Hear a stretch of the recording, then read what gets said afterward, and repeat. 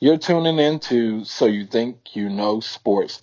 We give you weekly updates on things you want to know, like off the court stories, game highlights, and all around current sports knowledge, mostly highlighting NBA, NFL, and sometimes UFC.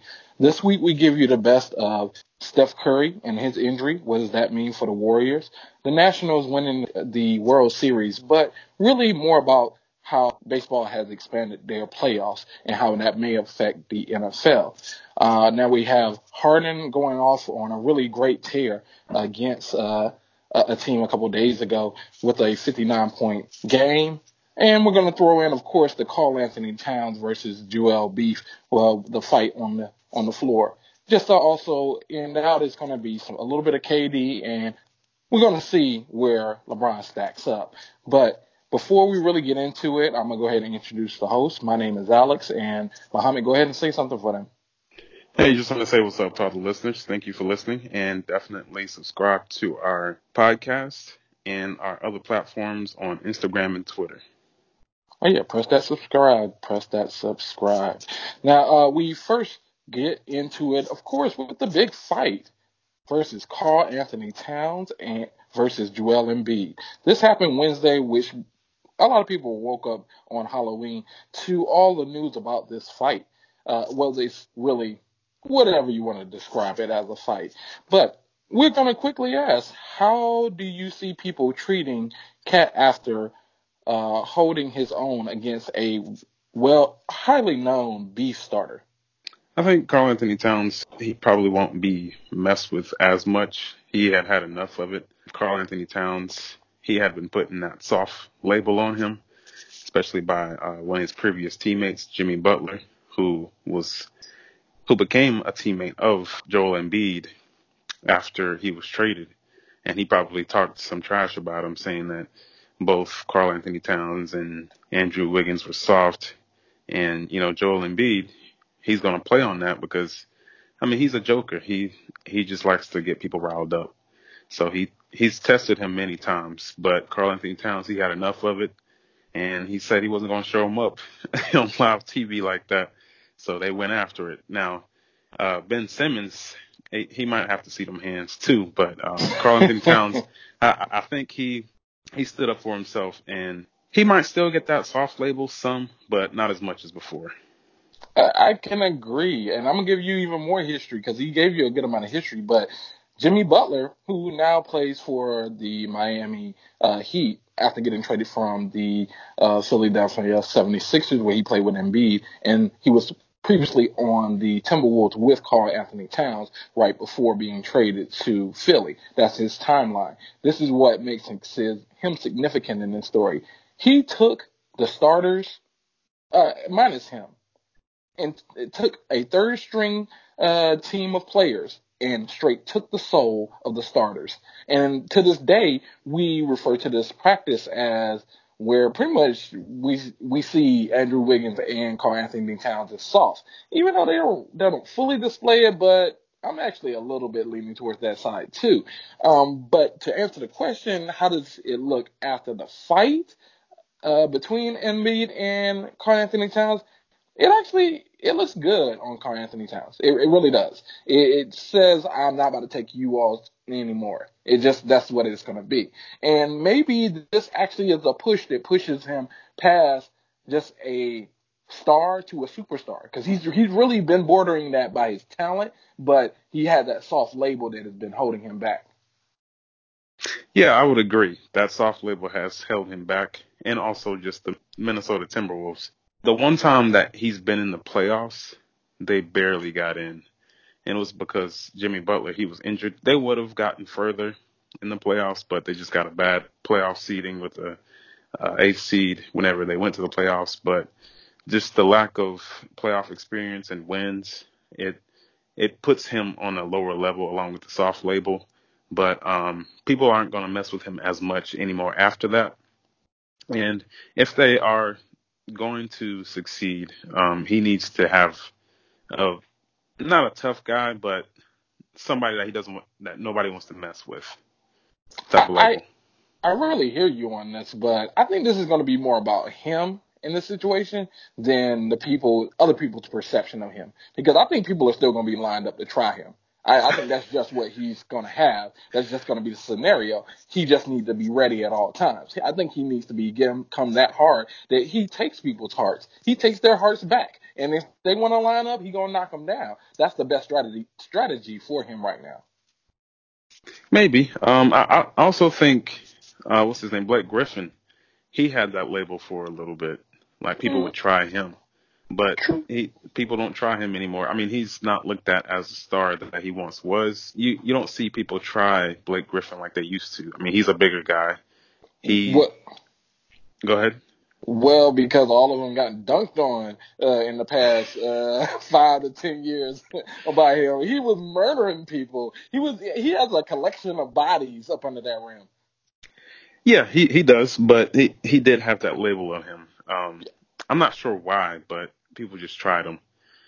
I think that might have been certain players. I don't think that was an overall thing because I can't remember exactly. I know you're right. That label was out there, but I think it really was more a certain maybe 3 to 4 people, like main basketball players who had that perception of him or treated him like that. They really just didn't respect him, and they made him give him the respect he has now. Yeah, he has more respect in the league, but he's not looked at as the same player. I mean, he went to the Detroit Pistons, which Well, that they're wasn't not his really that fault. good. No, That it's not wasn't his his fault. The fault. team traded him. And that's why he does not get along with the current owner of the Clippers now, because he said he was going to be a philosopher. He was going to have a banner up there. His number was going to be retired there, and literally within the same year traded him to a team that is not competitive and has not been competitive for a good while. I'm not saying they haven't won championships, but they haven't been competitive in a very long time. Yes, that's very true. We are getting off topic, Oh yeah, but very, very, but very, very off topic. You're right. You're right. You know what? Let me reel it in because they did get 2 game suspensions off of this. And Ben Simmons, if you saw the video, had his arm around Karl Anthony Towns' neck, and he received no games. So I asked, do you believe that Ben Simmons was really a peacemaker, or was that more behind his? Was there more behind him choking out Karl Anthony Towns? really, I think Ben Simmons, he just wanted to protect his teammate, so he was fighting for his teammate. He wasn't trying to break it up. He was just trying to help Joel Embiid fight Karl Anthony Towns. Because I mean, if you're a peacemaker, you holding people back, pushing them back. You don't put your arms around their neck and put your body on top of them. That's just ridiculous. And What? for him not to get anything, no fine or anything, I think that's egregious. Well, I think he played it perfect. He just played it perfect by the cameras. Like he did everything within the lines between Peacemaker and I'm fighting for the person on my same team, because he was trying to separate them a lot of times, but he was facing a player who is not on his team. So that does give you the art, like make you want to argue what his real goal was there, or what his motivation was there. So he doesn't push back Karl Anthony Towns. He might have maybe looked at him once and pushed him away, but not Karl Anthony Towns, but Embiid. He didn't really push him away at all. So I would say, if I really had to criticize, like break it down in my head, I don't think he thought he was fully fighting for him, but yeah, he was definitely fighting with Embiid. So he should have got at least 1 game. Yeah, and I actually think these suspensions are soft. 2 games is not much at all. They're probably going to take that Well, off during the season anyway. Well, that's arguable on soft, because the league has gotten real, real soft. Before, players, I don't even think got suspended a lot of times unless they actually swung on each other. And I mean, sorry, not just swung, but actually hit each other. They had to hit each other in the face. Like, not hit each other in the body, they had to hit each other in the face to get suspended. That's the way the league used to be. So, 2 fines is actually a step up from where they were before. 2 games, not 2 fines. But with this newer league, with less tolerance for fighting, and I mean, this was probably like the actual biggest fight in a while because usually there's some pushing and talking, With a maybe. Chris Paul. Um, oh, okay, yeah, that happened last year. Even Rondo got more games than this. I You're mean, right. come on I now. think he got like 4. Yeah, that's ridiculous. That's what I'm saying. That's But a I think he soft hit. penalty. Did he hit Chris Paul in the face? I No, forgot what he did. they said he spit on him and some Well, that is kind of egregious. Brandon Ingram came in with a swing, but he missed. Mm, But gosh. these actually connected, like they were tangled up and everything. Like this was an actual fight. And for the league, what it wants to be looked at as, I would think they would come with a stiffer penalty. I thought that was just soft. 2 games? I would think at least 5 to 10 range. Make it significant so they know not to do it again. Well, that's kind of that's a little extreme. When I it, don't think so. well, I know that it's a 82 game season, but uh, I don't think they really want to downplay these type of things. This was a cuddle match, if we really want to look at it. Like it was an aggressive cuddle match, but it was a cuddle match. They didn't really hit. Like now, Karl Anthony Towns swung. He just didn't connect. And I'm not saying he wasn't far off from it. So off of that, I would have maybe gave. I actually think it's at most I would give it one more game, but 5 games I can't agree with. I just think it's a really soft fine. I would think that the league would give more games to send a Well, message, but 2 games is nothing. 5 games is like maybe 2.5 weeks sometimes. That's a long time not to be playing basketball. You affect the product, and you affect. You send a message. Well, yeah, true, but this is they don't want things like this to ruin full. Like I understand you saying send a message. I hear you, but this is not the NFL. They don't have that type of stronghold on the players. What do you mean? Well, the NFL is a whole lot more like we can do what we want. We can find you how we want. We can like there's no debating this. We're gonna win pretty much always when it comes to suspensions and you doing something wrong. If they were fighting on the field, NFL, what they just because there's less games, yeah, they probably only get suspended for 2 to 3 games. That's just the way it is in the NFL because it's only 16 games. But with it being 82 games, that's still a lot. 5 games is a lot. No, 5 games. no. How? That's very tiny compared to 82 games. That's not Mm, that much. well, you affect your product like you don't know what that lines like. You can look at it, but you don't know if you set that standard and this happens like this where they don't even actually connect. That means you're gonna have to give even more than that. You're gonna have to give more than 5 games if somebody actually connects out there. So that means it's going up to like 10 to be real. If you really gonna connect, like I'm talking about connecting and then somebody hit somebody in their faces. Well, So go ahead. Sorry. so with that being 5 games, you're messing up your broadcasting dollars. You don't know which lines up with broadcasting big games. And for example, they played on a Wednesday there. If they gotten suspended where he's playing Friday and Sunday, that's already messing up major broadcasting times, like where the main stars are not there, so things are highly affected. So you just talking about the money side, but I Yeah, still because think it's. it's all about the league. It's still always about the league. This is But an entertainment. They don't care. Like if people think they're fully honest in the way they put things out on the like for teams, like punishments and everything, that it's all about what really benefits them, whatever league it is. well, I just think that the penalty was soft. As far as the track record for Adam Silver, he's done a great job in what he's done, but I think this was his first mistake.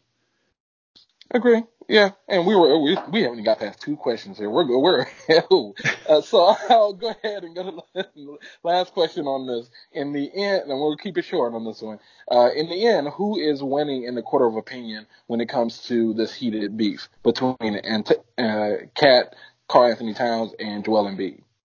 It's hard to say. I think it's pretty even. They did come to blows, but nobody really got beat up or anything.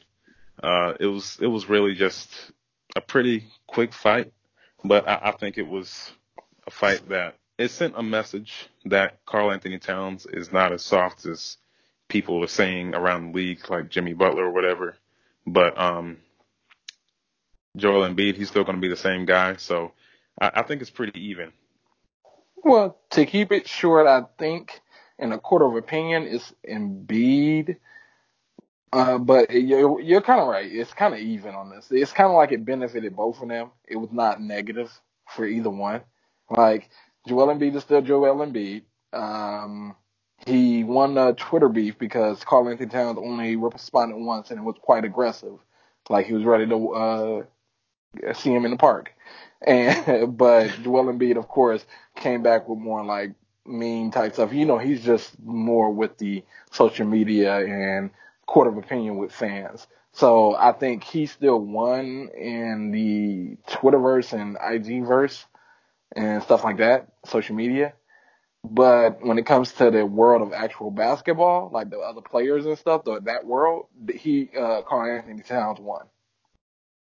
Yes, I would agree. Karl Anthony Towns showed that he wasn't soft, as people say. Agree, agree. And to move on, now Steph Curry has broken his hand, and it's more bad news for the Warriors. He's out for 3+ months. This also comes behind Klay Thompson being out for the season, and there not being any Kevin Durant at the Warriors. So this team doesn't look like anything it was last year. You add on D'Angelo Russell coming from the Nets on the sign and trade for KD.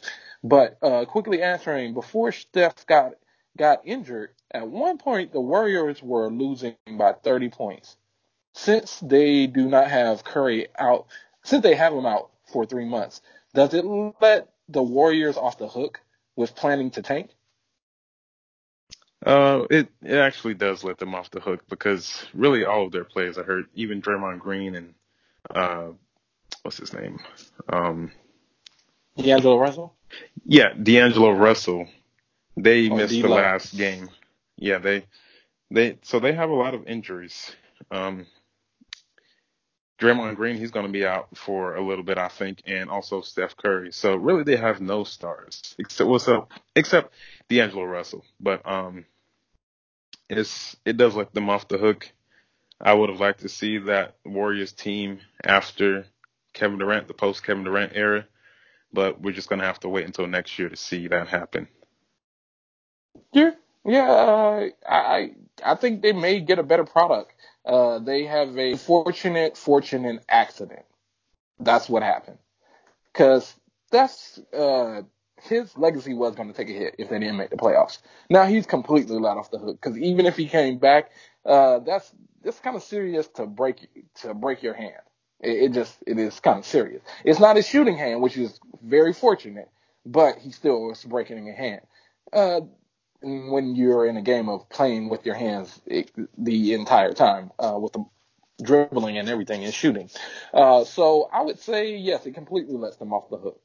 They are actually they're already starting to look like they're tanking. Where the game after Steph got hurt, Draymond was out with a hand, some type of injury. I'm not even gonna say what's hand. It might have been something else, but it was something small. He said he was out for the game, and D'Angelo Russell also said they were out of the game.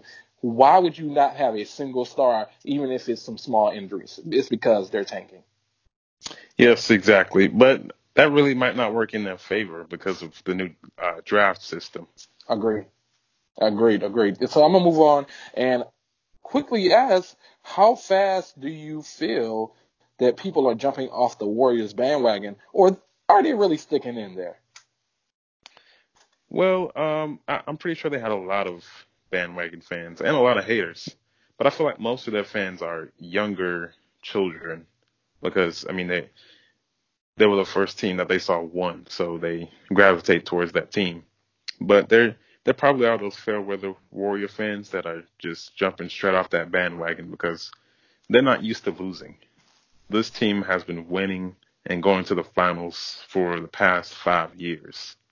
And with the product that they're putting out now, nobody wants to stick around for that.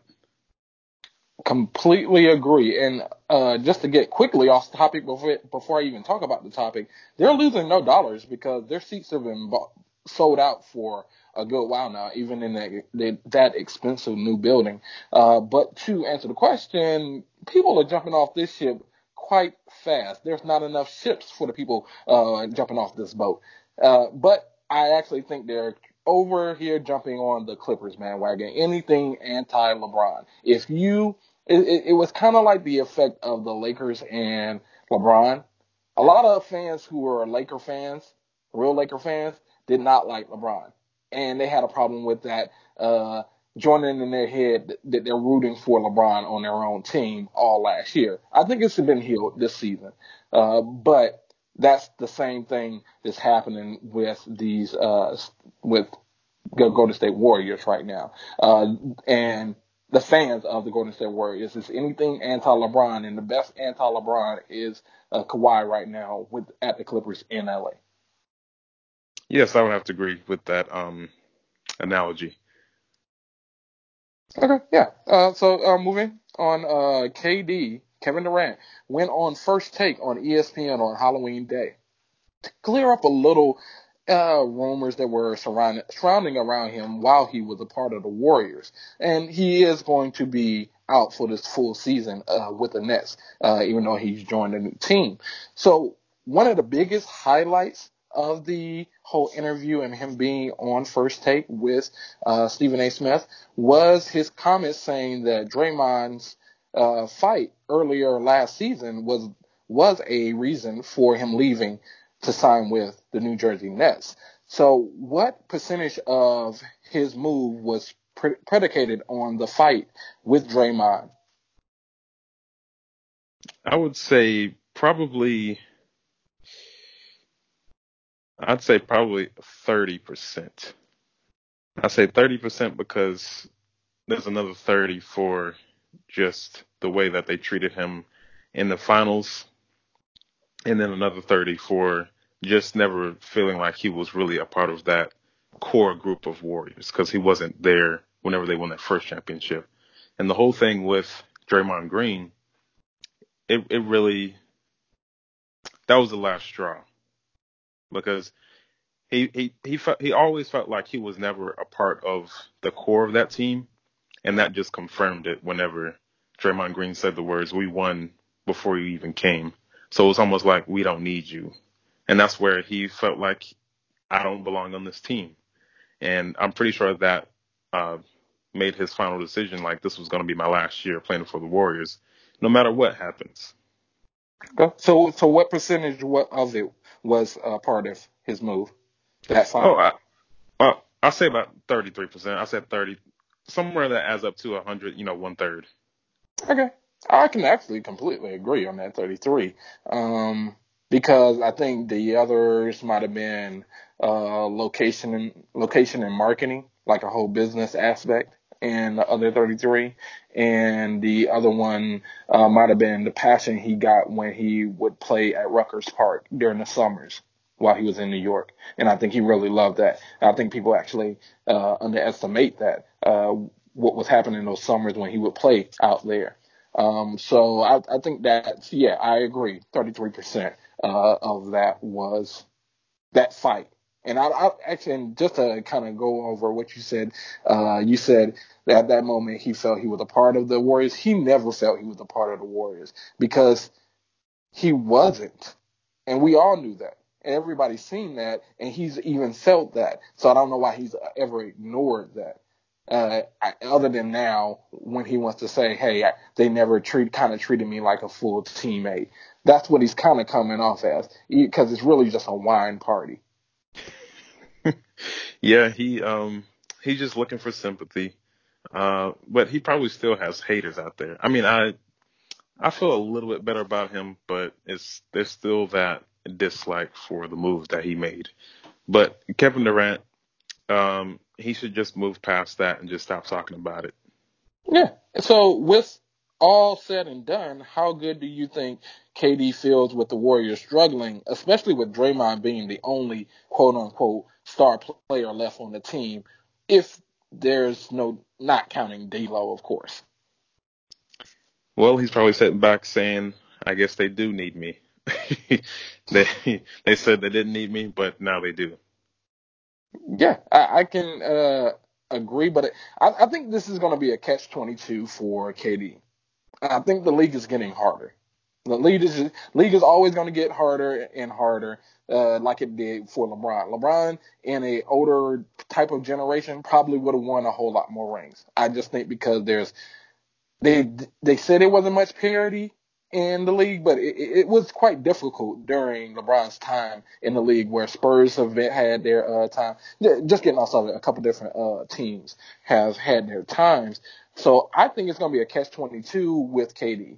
I think his whole legacy will be those rings, those two rings where he felt outside of the team, the two rings that everybody knew he was going to get, the two rings that he wants to actually show he's above, when his whole setup right now is predicated on that, because if he did not have a ring right now, he would not be treated as he is right now. And how would you say he's treated, as a champion or just like, I'm not sure. I think he's treated as undisputed, possible best of in the entire world I would when so healthy. so You you know how people put with the quotations when healthy. okay? So you're saying currently he would be Yeah, best player like in the right. world? No, I'm saying that without those rings, he would not be treated how he's treated. He would not have the show, the boardroom. He wouldn't have them really making it like he can't be out here saying, "Hey, I'm KD," because any player can say that who's great right now. Like Harden can say, "I'm Harden," but the way he was saying it, like, "Hey, I got championships. Hey, I'm out here. I got the podcasting dollars. I pull in everything. I am like LeBron out here." That's the way he was saying, "Hey, I'm KD." But without those rings that he got from the Warriors, because otherwise he would not have those. If he was not on the Warriors, I don't think he would have won any rings during that time. He would be left out of the party, as he was supposed to be anyway. But that's what the white people don't like, his move joining the Warriors. It's because he joined a party he was not supposed to be a part of. He really tipped the scales.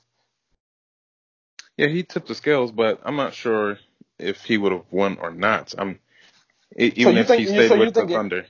So you're thinking if he stayed with the Thunder, they had no, because I'm not sure they wouldn't have any championships. That means they would have had to overpower the Golden State Warriors, which they might have in one of those years. Who knows? Because it wouldn't be with KD. But he doesn't give that possibility. He gives an overwhelming possibility of what actually happened. Him really tipping the scales to where no team really had any chance when he's a walking 30. Well, when you say that I mean, for anybody who becomes a champion, it puts them on another level to do anything and get their brand out there. I feel like the same thing happened for LeBron once he won that first championship. That put him over the edge to put his brand over the edge. I mean, he already had a big brand, but winning a championship put him in an even bigger light. I still don't believe that the him moving to going to the Miami Heat was him tipping the scales. The scales were not overly tipped. That showed in the first year he was there when they lost to the Mavericks. When I don't even really give him any excuse for losing against the Mavericks. Well, the scales were tipped definitely in their Mm. favor. They definitely should have won that finals. He just shrunk under pressure. But I'm just saying that even if you're talking about just tipping the scales, I'm not putting that in this, putting that as a factor. I'm just saying anytime anybody wins a championship, that puts them on another level and gets their brand bigger. Agreed. So we're actually talking on the same side of this argument, because I'm saying that KD would not be held as he's held in the minds of people if he did not have those championships, if he did not tip the scale. Otherwise, he would have been left outside of that party. He would have still been a walking 30, but he would have been a walking 30 the way you think of Harden. Yeah, he would be thought of as a great player without a ring, still searching for one. Exactly. So he would not be held like Harden's not out here having the boardroom with ESPN. Harden is not out here having a personal type of beef in a way with Stephen A. Smith to where he's kind of like the LeBron. Like he's kind of cemented himself like a LeBron like figure. He's like the number two right now. If not, actually no, Curry is the number two spot in that. Hey, I'm like LeBron as a mogul.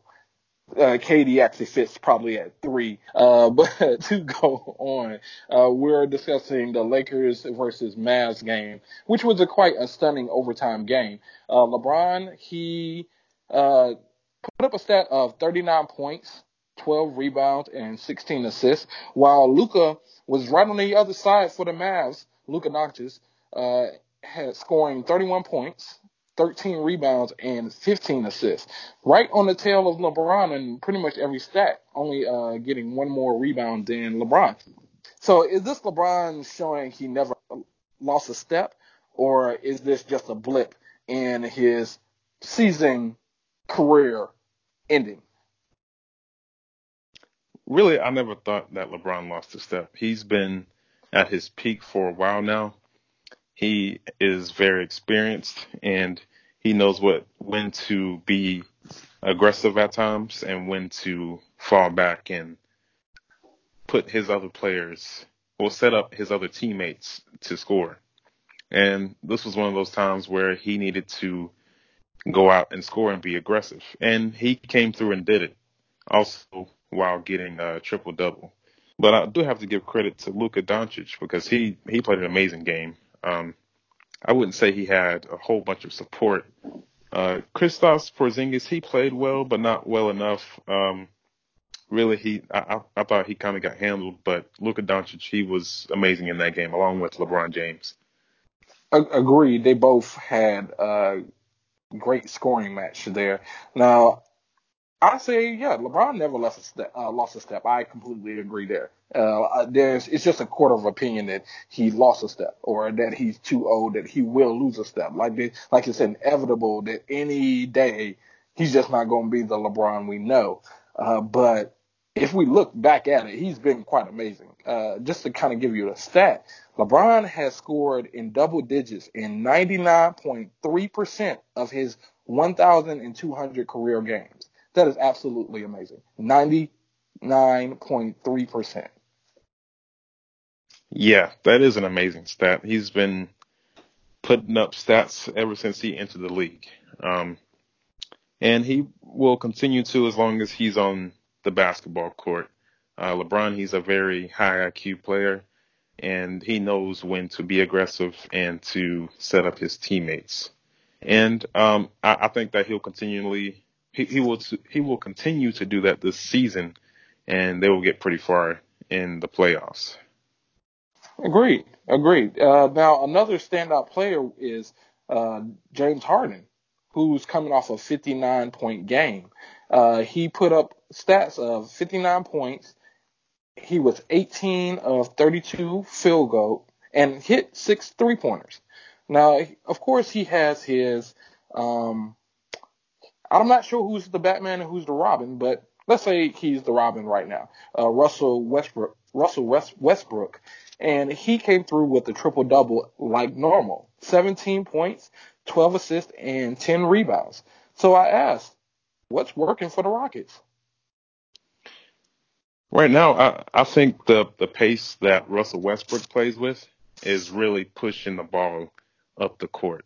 Like, because every time Russell Westbrook gets the ball, he's running full speed, trying to either go to the hoop or kick it out to on the wing to a 3-point sniper. And that fast pace is really helping the Rockets put up more shots, um, and get people more wide open. I feel like Westbrook is being more of the facilitator in this team, and James Harden is being the better scorer. James Harden, he's still assisting, but he's putting up numbers and getting to the free throw line a lot. So it's hard to say who is the Batman and who is the Robin. Both of them handle the ball. Both of them have been on the court at the same time. They're not playing like they said in preseason where they were going to be playing a lot separately. They are playing on the court at the same time a lot. So I like what I see. Hopefully it continues and they can play well at the end of the games. I agree. I completely agree with your analysis. What's working for the Rockets is their plan. Other than like you said, them being on the court at separate times, because they have been on the court at the same time, it's their plan. Russell Westbrook driving down the lane and doing what he can until he gets in trouble and then wants to throw it off. And it's perfect for James Harden. James Harden don't want to do anything anyway, so he wants to sit behind the three-point line and wait for it. It is literally, I did not see it right in front of my eyes. They actually fit as a duo.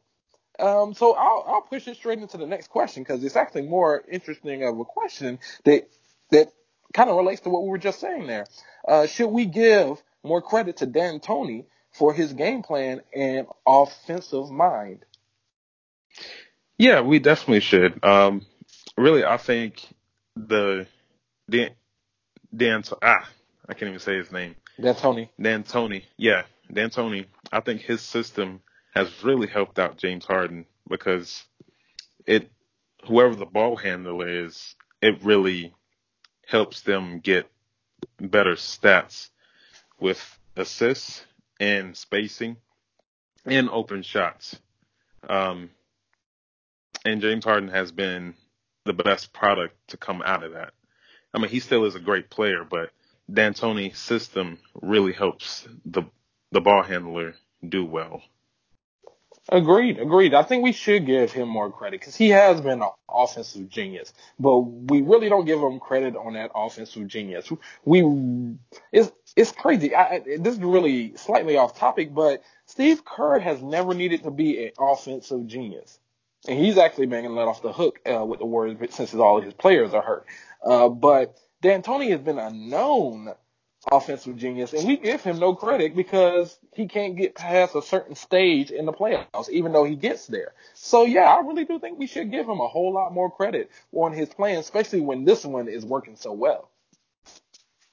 Yeah, but we really need to see it in the playoffs. We need to see this team go deep in the playoffs. All this stats being put up in the regular season doesn't matter.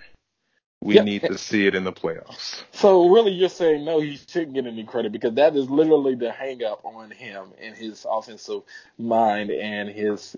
I guess if you can give him credit for the game planning, but you can't fully give him credit for the offensive genius until he makes it past a certain point, right?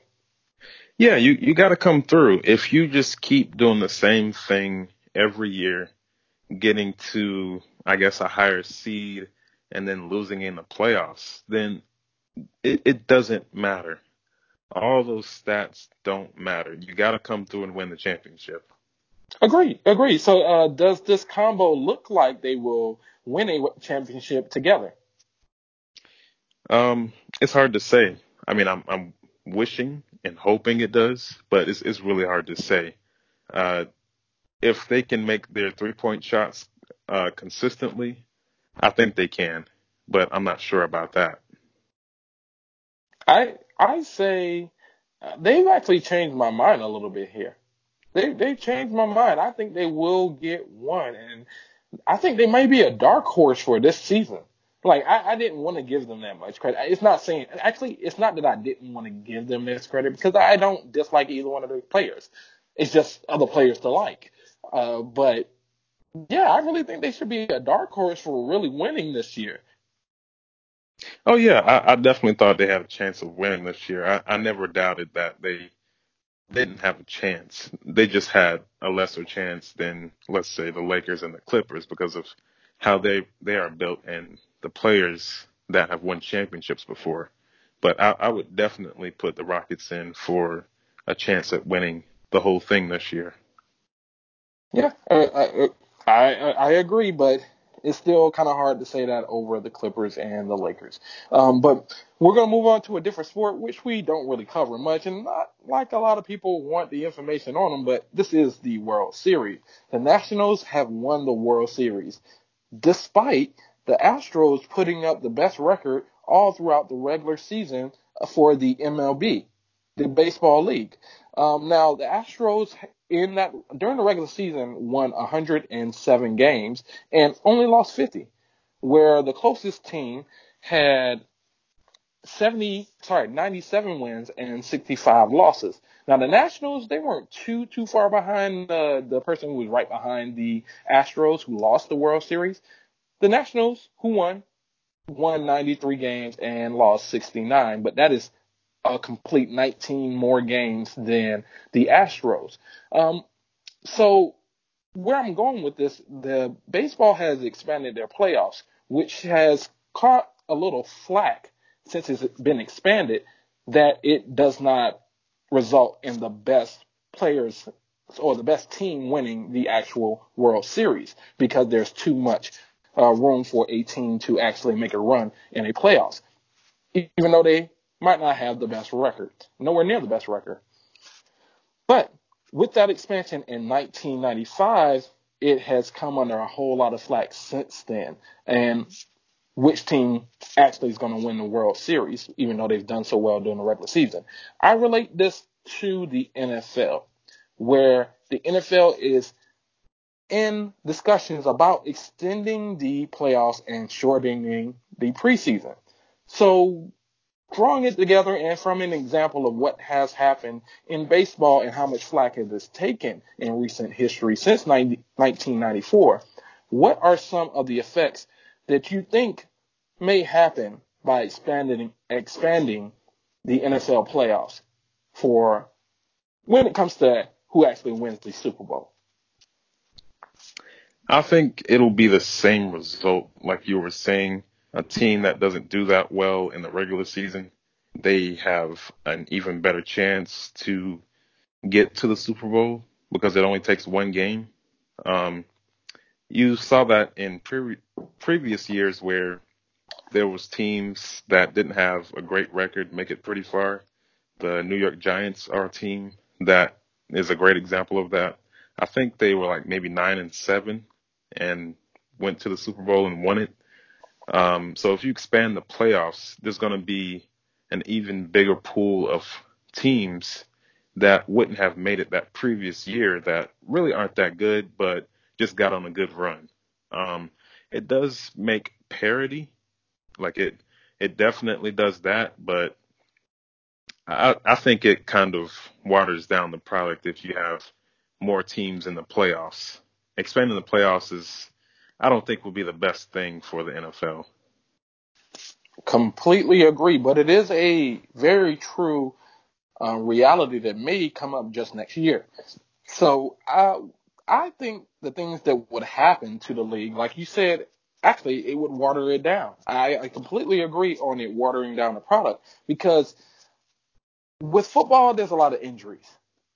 If you don't get injuries, it's still a miracle when you don't do that. But you have to package your talent.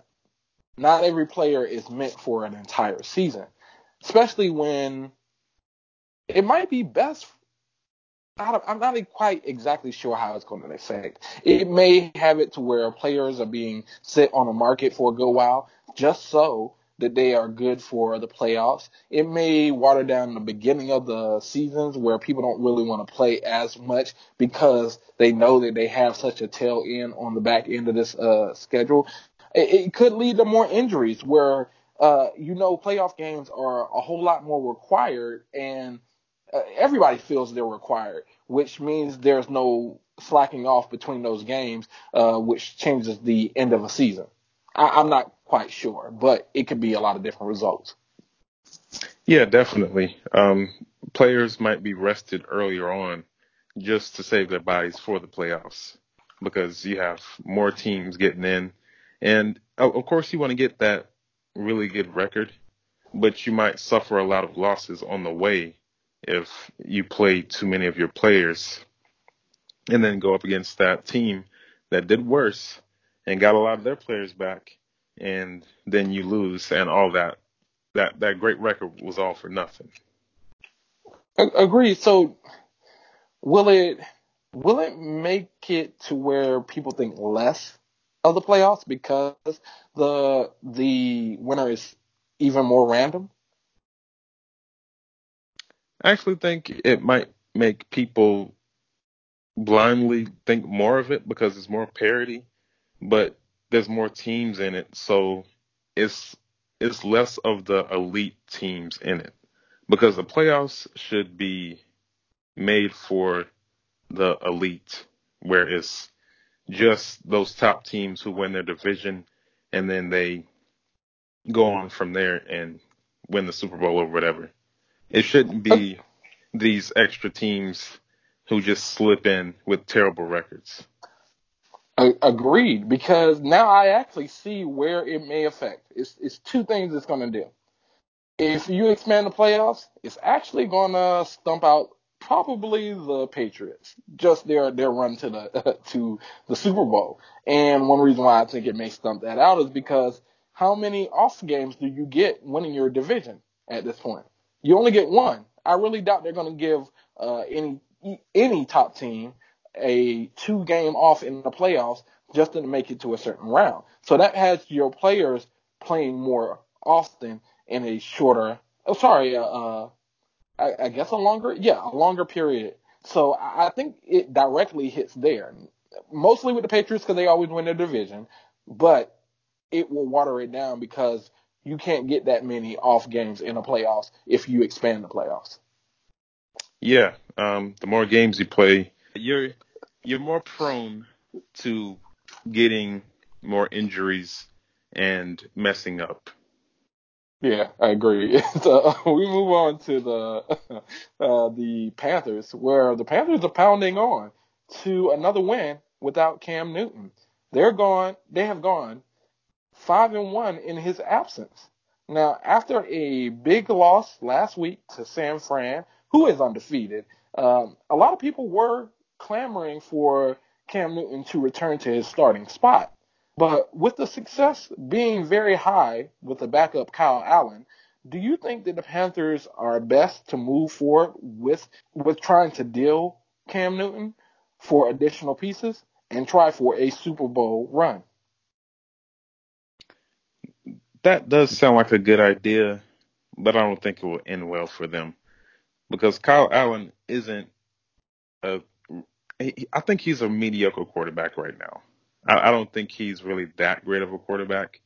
Really, everything is being surrounded around the run game with Christian McCaffrey. He's having an amazing season, and with Cam Newton, he's a game changer. Cam Newton, he's still trying to recover from his injury. He's trying to fully recover before he returns. He doesn't want to aggravate any type of injuries.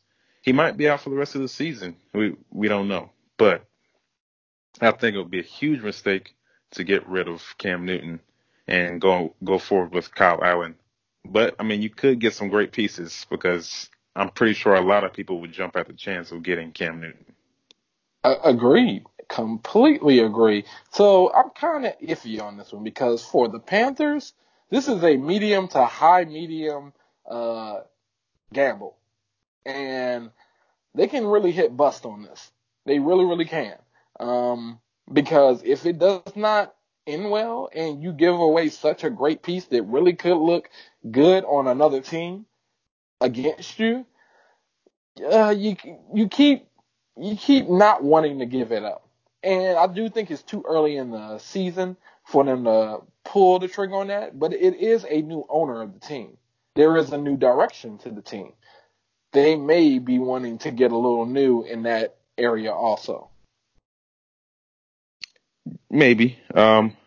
Really, I think the perfect switch, like if they wanted to get rid of him, as far as the situation, they trade him to the Tampa Bay Buccaneers because I don't think the Buccaneers want to keep Jameis Winston, even though I think he's playing well. He's playing better than he did in previous seasons, but he is a turnover machine.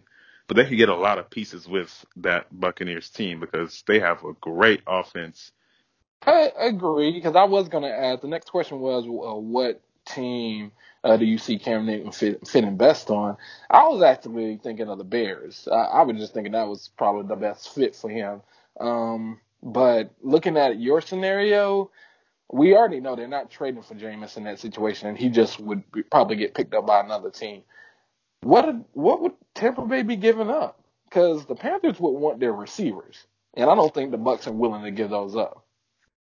So you wouldn't give up one or two receivers for Cam Newton?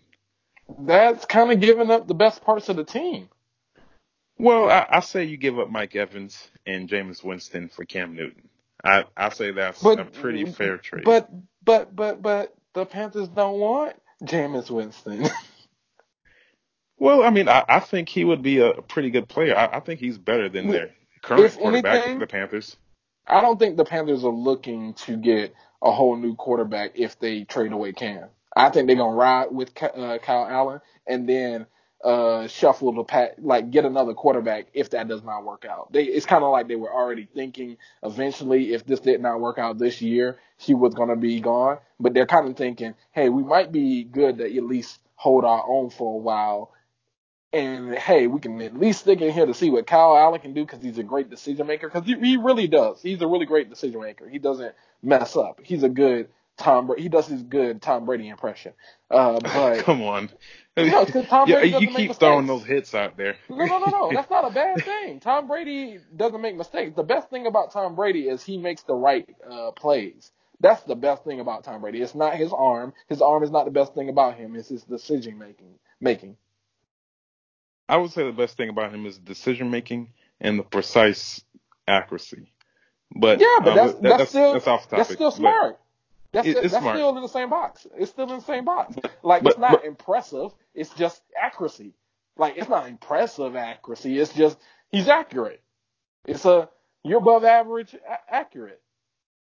It's just he's well, making the right well, calls. well, Like we're if going you're off making the topic. right But calls, it makes it hard to look impressive when you make the right call. When you make the right call, the receiver is open. So it's hard to look impressive when you're making the right call. um, wouldn't that make you more impressive? But let's get back to By what we were decision talking making, about. yes. By decision making, yes. But you're right. Let's, You're right. You're right. Wait. Off but the island.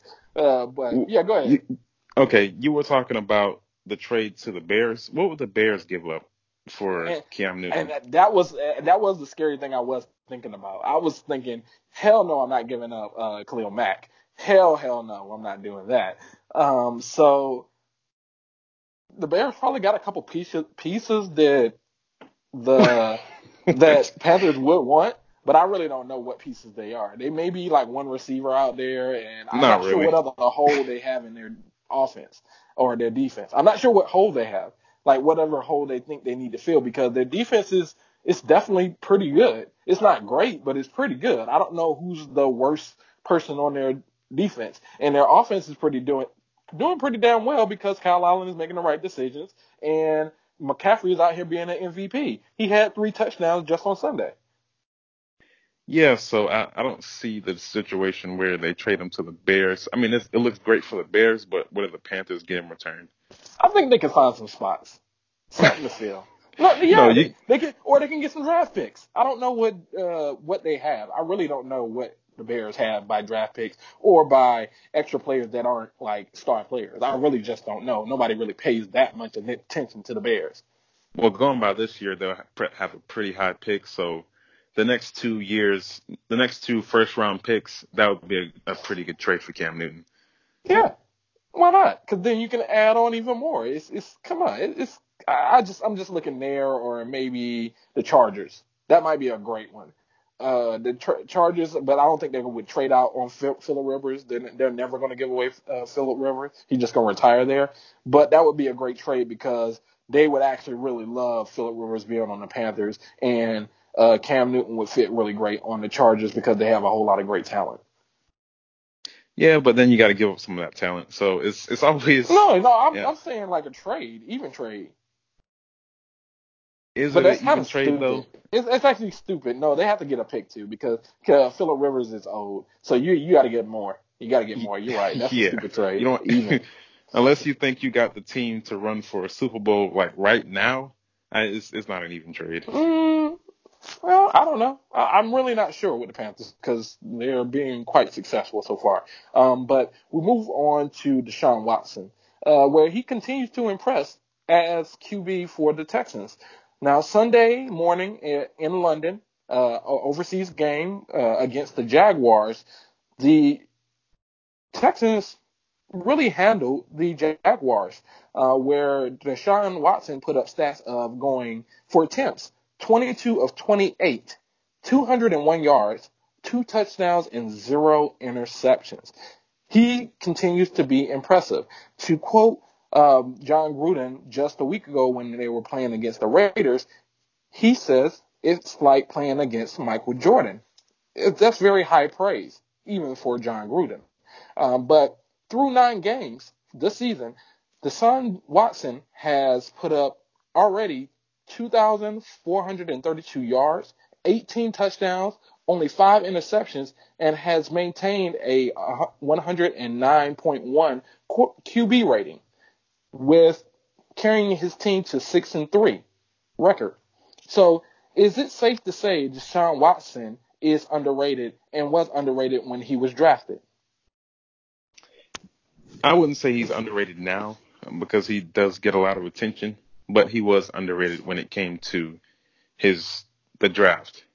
I'm not sure why teams looked at him as a risk, um, because you had Mitchell Trubisky come in, I think, as the first or second overall pick, and the Bears look very stupid for drafting him when you could have had Mahomes too.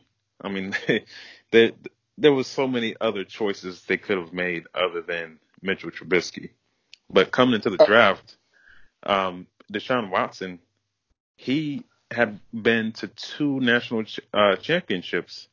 Isn't that proof enough that he can play on a big stage and perform well? I think that's a chance they should have taken. Agreed, completely agreed. And to put the stats in front of you, because I was actually going to pull those up, or I already had them. Mitchell Trubisky actually went number 2 to the Bears, and did pass up on getting Patrick Mahomes, who went at number 10, and Deshaun Watson at number 12. And he's been quite impressive. I would say he has been underrated.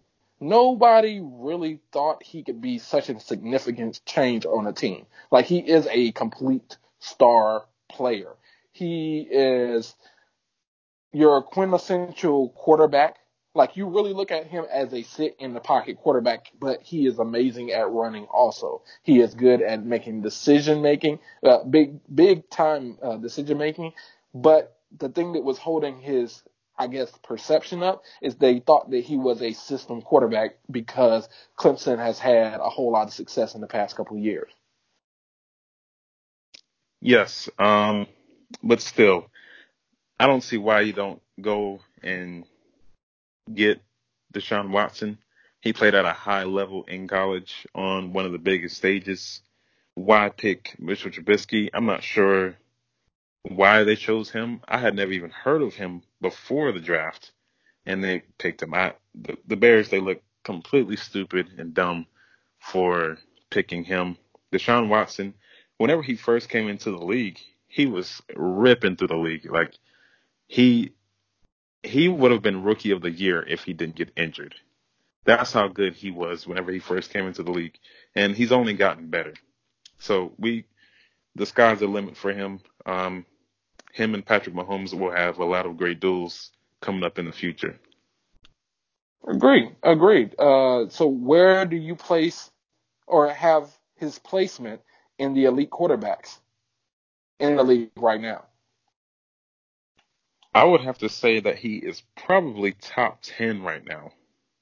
I'm not sure where he falls in that top 10, but I would say he is top 10 right now. Deshaun Watson, he has played at a very high level, and I would say he is in the running for MVP for what he's doing with his team. He doesn't have all of the greatest weapons. I mean, he does have DeAndre Hopkins, but he his running game isn't the best. His offensive line isn't the best, and his defense is pretty mediocre. So he's really carrying this team. Agreed. So I thought that your response of top 10 was disrespectful. I think he's top five. Just right now, like what we're seeing right now and what we've seen for the past 3 years been in the league, he has not gone lower than a 104.1 QB rating, which is quite amazing. That's your interception versus yards versus everything you do as a quarterback ratio. What you do on third down, conversions, everything. And especially with him having such a deficiency on the offensive line, the people who's blocking him, along with his defense not really showing up.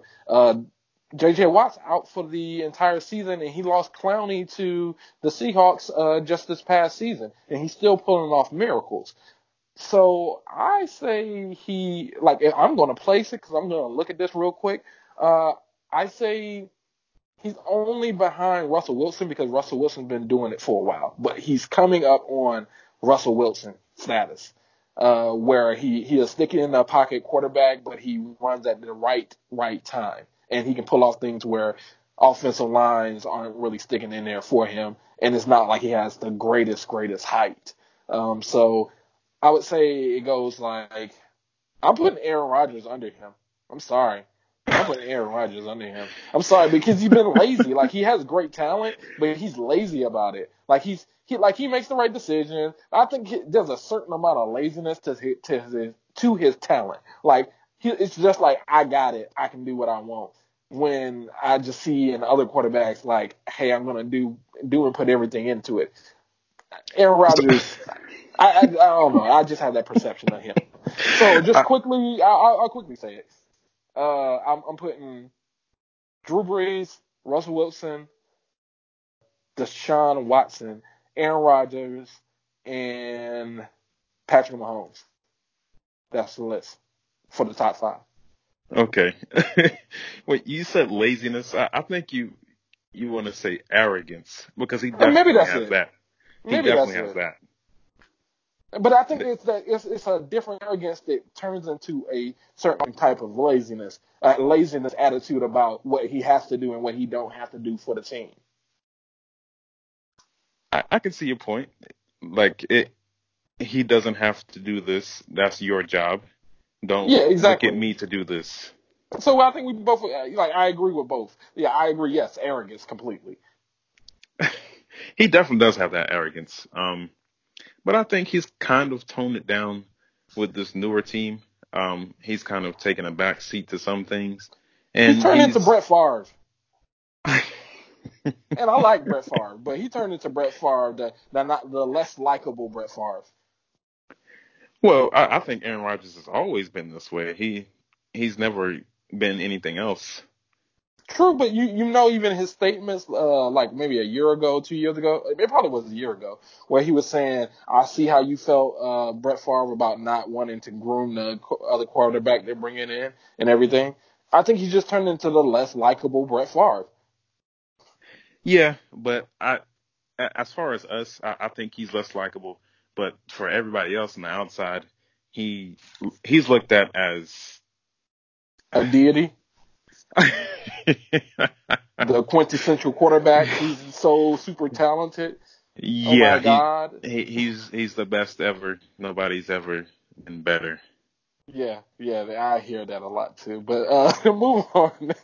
We're going to an actual surprise here. The Dolphins get their first win of the year, beating the Jets 26-18. Knowing they are planning on tanking this season, was this a win? Was this win an unfortunate accident, or is it really more a moment now of celebration? I think this is cause for celebration because the Dolphins they weren't going to get too many chances to win, and this might be their only one. The Dolphins they have been absolutely awful, but they do have a quarterback who can put up stats in Ryan Fitzpatrick. Ryan Fitzpatrick, he's going to throw the ball even if the guy is quadruple doubled. And that's why he's been on so many different teams because he's just a turnover machine. But he does have the good games, and he just had a very good game. And the Jets, they're not a good team either. I think they only have one win too. So I mean, it was bound to happen, and this was their opportunity that they cashed in on. I think they pulled the short straw. They was out here really in the locker room. Hey, one of us got to lose today. I already got my loss over here. So if you pull the short straw, you got to lose today. I think that's how it really was. But a little bit more serious, I think this is a moment for a celebration for the Miami Dolphins because even as bad as they've been trying to be, trading off players, trying to lose, all of, like just bad decision making on purpose, they're still pretty good. I think they actually, out of these like past 9 games, I'm not sure whether they had a bye week or not, but out of these 9 games, I think they would have gotten at minimum 3 of those games. Minimum. So they're actually a little bit better than they thought, even though they keep trying to get worse. Well, yeah, the Dolphins, they are not a like very awful team. They do have a new head coach and a a revolving door at quarterback. They don't know whether they want to play Ryan Fitzpatrick or Josh Rosen. Um, really, both quarterbacks have been outcasts from their team, and they're just trying to make do with what they have, um, while also trying to collect some picks so they can build a better team. Yeah, I could see, like, perception wise, I can see Cam Newton in Miami. I don't know about whether it fits as a team, but can you imagine him with his wild outfits being in Miami? He would absolutely love it. He would fit in. He would definitely fit in. Yeah. So we maybe need to look into that. So now we go into the Browns, which have been pretty much a disappointment this year.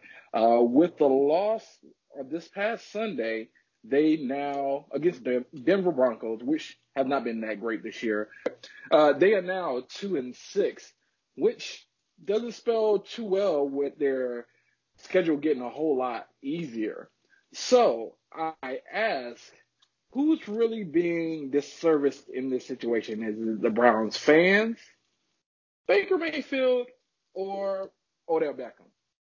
I think it's really the Browns fans because they sold them a big hope, a big hope that they would be at least a playoff team, maybe even a slight Super Bowl contender, but maybe on their way at some point. But now all of those dreams have been thrown in the trash because the I Browns have been a completely, huge disappointment. yeah, so I completely agree. It has been a complete disappointment, but I think it's kind of a tie between Odell Beckham and the fans because Odell Beckham was also sold the same dream of getting the ball. He thought he had a certified quarterback. Little did he know he got a worse quarterback than the one he had, Eli Manning. That's unfathomable. But Baker Mayfield is the last quarterback on player efficiency, turnover ratio in every category as a quarterback, and that's behind all the starting quarterbacks out here. So, in just to pour it on, Odell Beckham has not had a touchdown since week 2. Yeah, that's terrible. I'm pretty sure that was against the Jets, the one game that they, I guess, dominated. Well, they did dominate the Ravens, but even in that game, Odell didn't really get much of anything. But Odell, yeah, he has been victimized, but it's really the fans. The fans, they were really sold on a like at least a great season or a good season because they have suffered for so long and they thought they finally made it, but no, they're still the Browns and they're terrible. Yeah, it's all commercial hype. They have a worse record than they had last year, simply because last year they at least had a tie on the end of these wins. So I'll go ahead and ask, what is the best corrective action for the Browns at this point for their season not to be a complete goner? I don't think there is anything that can save their season. I mean, it's pretty much over. I mean, they do have an easier schedule going forward from here, but it's not like they can't lose all of these games. I only see them winning maybe half of their games now because they have not lived up to anything. Their season is over. There's nothing that can save this season. And that's crazy when there's still 6 games to go in a season. Sorry, not more than 6 games. There's actually 8 games still left for them because they're 6-2. Um, so there are still half games out there. So the only thing I see really helping them, it's easy to say it on this end, but just get the ball to Odell Beckham Jr. It is easy to say it on this end, but I mean, you force it to him too much. He's going to turn the ball over like he's been doing this whole season. And I'm talking about Baker Mayfield because I don't know what it is, but they just don't have that connection. And he's just playing terrible, Baker Mayfield. Odell, he's a lot better than what he's being victimized as. Like he's a lot better. Really, he got the same type of quarterback when it came to Eli Manning and Baker Mayfield. Yeah, agreed. I think this is hurting his legacy. He's not getting touchdowns. Odell Beckham has been held as one of the top receivers in the league, and the other top receiver is not even in the league right now, Antonio Brown. Players are looking at him, but he's not in the league right now. So this is really hurting Odell Beckham's stock and how he wants to be seen as a more public figure outside of football. Yeah, with Odell, even though his team wasn't winning, whenever he was on the Giants, he was still putting up stats. But in this case, he's not getting either one, wins or stats. Agreed. So we're gonna go to the team they lost to last week, the Patriots. We kind of seen if you've kind of been on social media, things like that, ESPN, you'll see where Odell Beckham was handing the shoes off to Tom Brady. I think he's actually lobbying to be on the Patriots. But the following week, the first loss has come for the New England Patriots. It has come by the Baltimore Ravens, which they've shown to always have a Achilles heel when it comes to mobile and throwing quarterbacks, a dual threat quarterback. So I ask, is this something, nothing, or everything that the Patriots have caught their first loss? I think it's something. The competition that they were going the first 8 games of the season, no, first 7 games of the season, isn't to the level of the competition that they'll see later on. And some of their weaker points got exposed. And it still will continue to go on, but I don't think they're as bad as the score showed. And also, the Ravens, they had a whole bye week. So they were looking forward to this game. Like they were trying to go out and show the world that they are something to mess with. And the Ravens, I think they said this was their first primetime game. So they were really looking forward to this. The Ravens had plenty of time to prepare for this. The Patriots, they had time, but not as much time. And I don't think they were exactly ready for this game. And like you said, the Patriots do have a little bit of history with struggling with mobile quarterbacks. I would say Cam Newton is one of them because I think the last couple times he's actually beaten them, but I think some different factors led to that. I think it's something when it comes to the Patriots. They've lost now to a mobile quarterback, and it's really shown that their offense needs weapons. They've lost their two biggest targets with Antonio Brown and Josh Gordon. Seahawks have picked them up off of waivers, and even was looking at Antonio Brown as picking them up, but the Patriots look like they really need a receiver. So that's what it really shows. It really didn't show much weakness in the defense, other than the same Achilles heel that Bill Belichick has had when it comes to mobile quarterbacks who can actually stick in there and make the right decisions on whether they need to run or they need to pass. So I say it's something, but it's not everything. Yeah, it's not everything, but I actually do think the defense is better than what they showed. They just weren't exactly ready for that. They weren't, I guess, properly prepared for that game. I I thought the defense, they definitely gave up too much. They weren't playing like they usually do. And the Ravens are a pretty good offense that the Patriots have not faced this year. Like the Patriots have not faced anywhere near that type of offense or even that level. So this is really, I think, a good thing that they lost this game. It can really open their eyes and give them a chance to improve on what they've been lacking on. Okay, so since you think this is a good thing, do you see the Ravens being the Patriots still Achilles' heel if they face each other in the playoffs? No, I wouldn't say they are the Achilles heel. The defense will definitely play better. They're not going to give up that many yards on the ground. And I would say that the Ravens defense is good, but it's not like it's unbeatable. There are multiple times where the defense got beat, but they made plays to win that game. When it comes to this team, it's completely a defense. Yeah, this it's not really showing that they have the quote unquote GOAT. It's looking like an old GOAT at this point, and he does not have a lot of weapons to help him along to this possible Super Bowl run. Because they are playing at a Super Bowl level, undefeated up to this point, but I say the Ravens can be that Achilles heel, and if they do face each other, if the Patriots don't come up with some better weapons, they will lose to the Ravens again. I don't know about that. I don't really see that. I mean, Bill Belichick is really good at making adjustments, and I trust from the history of Bill Belichick and the Patriots that they'll make adjustments if they do meet again. Um, but I think the Patriots have bigger problems than the Ravens when it comes to the biggest threat to their team. Chiefs, Texans. I think those teams are better than Ravens.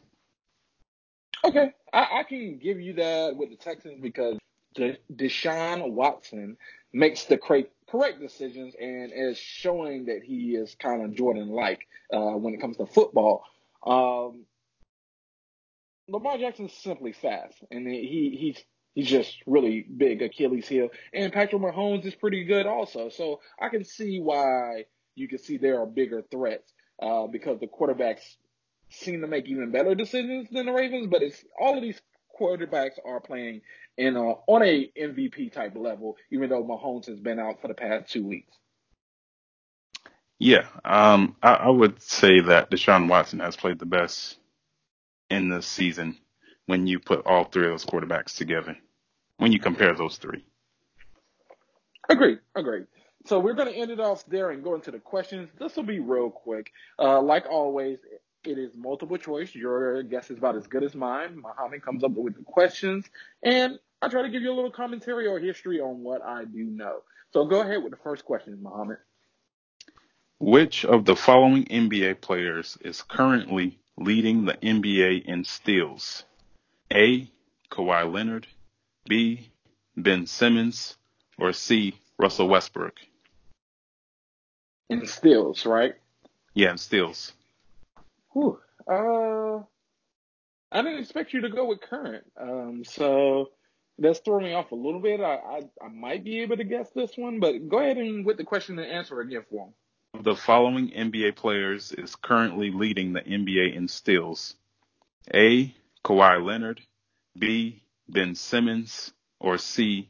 Russell Westbrook? I Okay, so it's been very iconic that Kawhi's been stealing the balls from a lot of these players, but I really, really think it's going to be Russell Westbrook. But I don't know. I'll go with Russell Westbrook on this one. That is wrong. It's Really? actually Ben Simmons. Ah, I just haven't paid attention to him until he can hit an outside shot. Well, he can do other things rather than just shoot. He can play defense. I hear you. I hear you, but I have not paid attention to his steals. I guess you just have to pay closer attention to the team. But on to the next one. What Okay. NFL team currently in week 10 has the most total team sacks? A. 49ers, B. Panthers, or C, Patriots? Currently has the most sacks. Hmm. Man, once again, you might have stumped me on this one. But go ahead again with the question and answer. What NFL team currently in Week 10 has the most total team sacks? A, 49ers, B, Panthers, or C, Patriots? That is hard because those are the three top defenses right now. The Panthers might be a little bit lower than those, but I know San Fran and the Patriots are the top two. But I'm actually going to go with the lesser answer here. I think it's the Panthers, so I'll go with Panthers. That is actually correct. They Ah, lead the league in sacks, the Panthers, Carolina Panthers. that's big. And go ahead with the last question. That is it's really big. Yeah. So, what NFL team currently leads the league in total passing yards per game? A, Falcons, B, Chiefs, or C, Rams? Hey, this is a hard question because if it's the Falcons, I really don't understand this. But just because they're so horrible this year, but I could possibly see them being the one who has the most passing yards but no wins. But go ahead again with the question and answer. That's not my official answer. What NFL team currently leads the league in total passing yards per game? A, Falcons, B, Chiefs, or C, Rams? This is actually kind of hard because I don't think it's the Chiefs because Patrick Mahomes has been out. Uh, the backups have been doing pretty good, but I just don't think it's the Chiefs. It's the most obvious answer. Um, like I said, it could end up being the Atlanta Falcons. What was the third answer? Was it the Rams? Yes, it was the Rams. Okay, so it could be the Rams, but I'm gonna go with the obscure answer. I'm gonna go with the Atlanta Falcons. That is correct. Wow. Yeah, Matt Ryan, he's actually been putting up a good amount of stats um, throughout the games. I mean, he didn't play the last game, but he's been putting up a good amount of stats. But all for what? What do they have more than 3 wins this year? I really don't even know. 3. I mean, I think they only have 1. Wow, that's that's ridiculous. Because I'm actually going to look really, really quickly here as we end off at They're the 1-7. win. Oh wow, that is completely ridiculous when you have all these yards but no wins. Something has to be wrong. But Their I guess defense.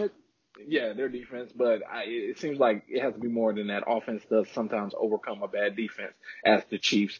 But we'll end it there.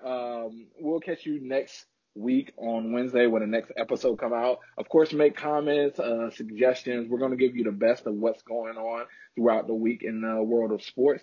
And this has been So You Think You Know Sports. Good night.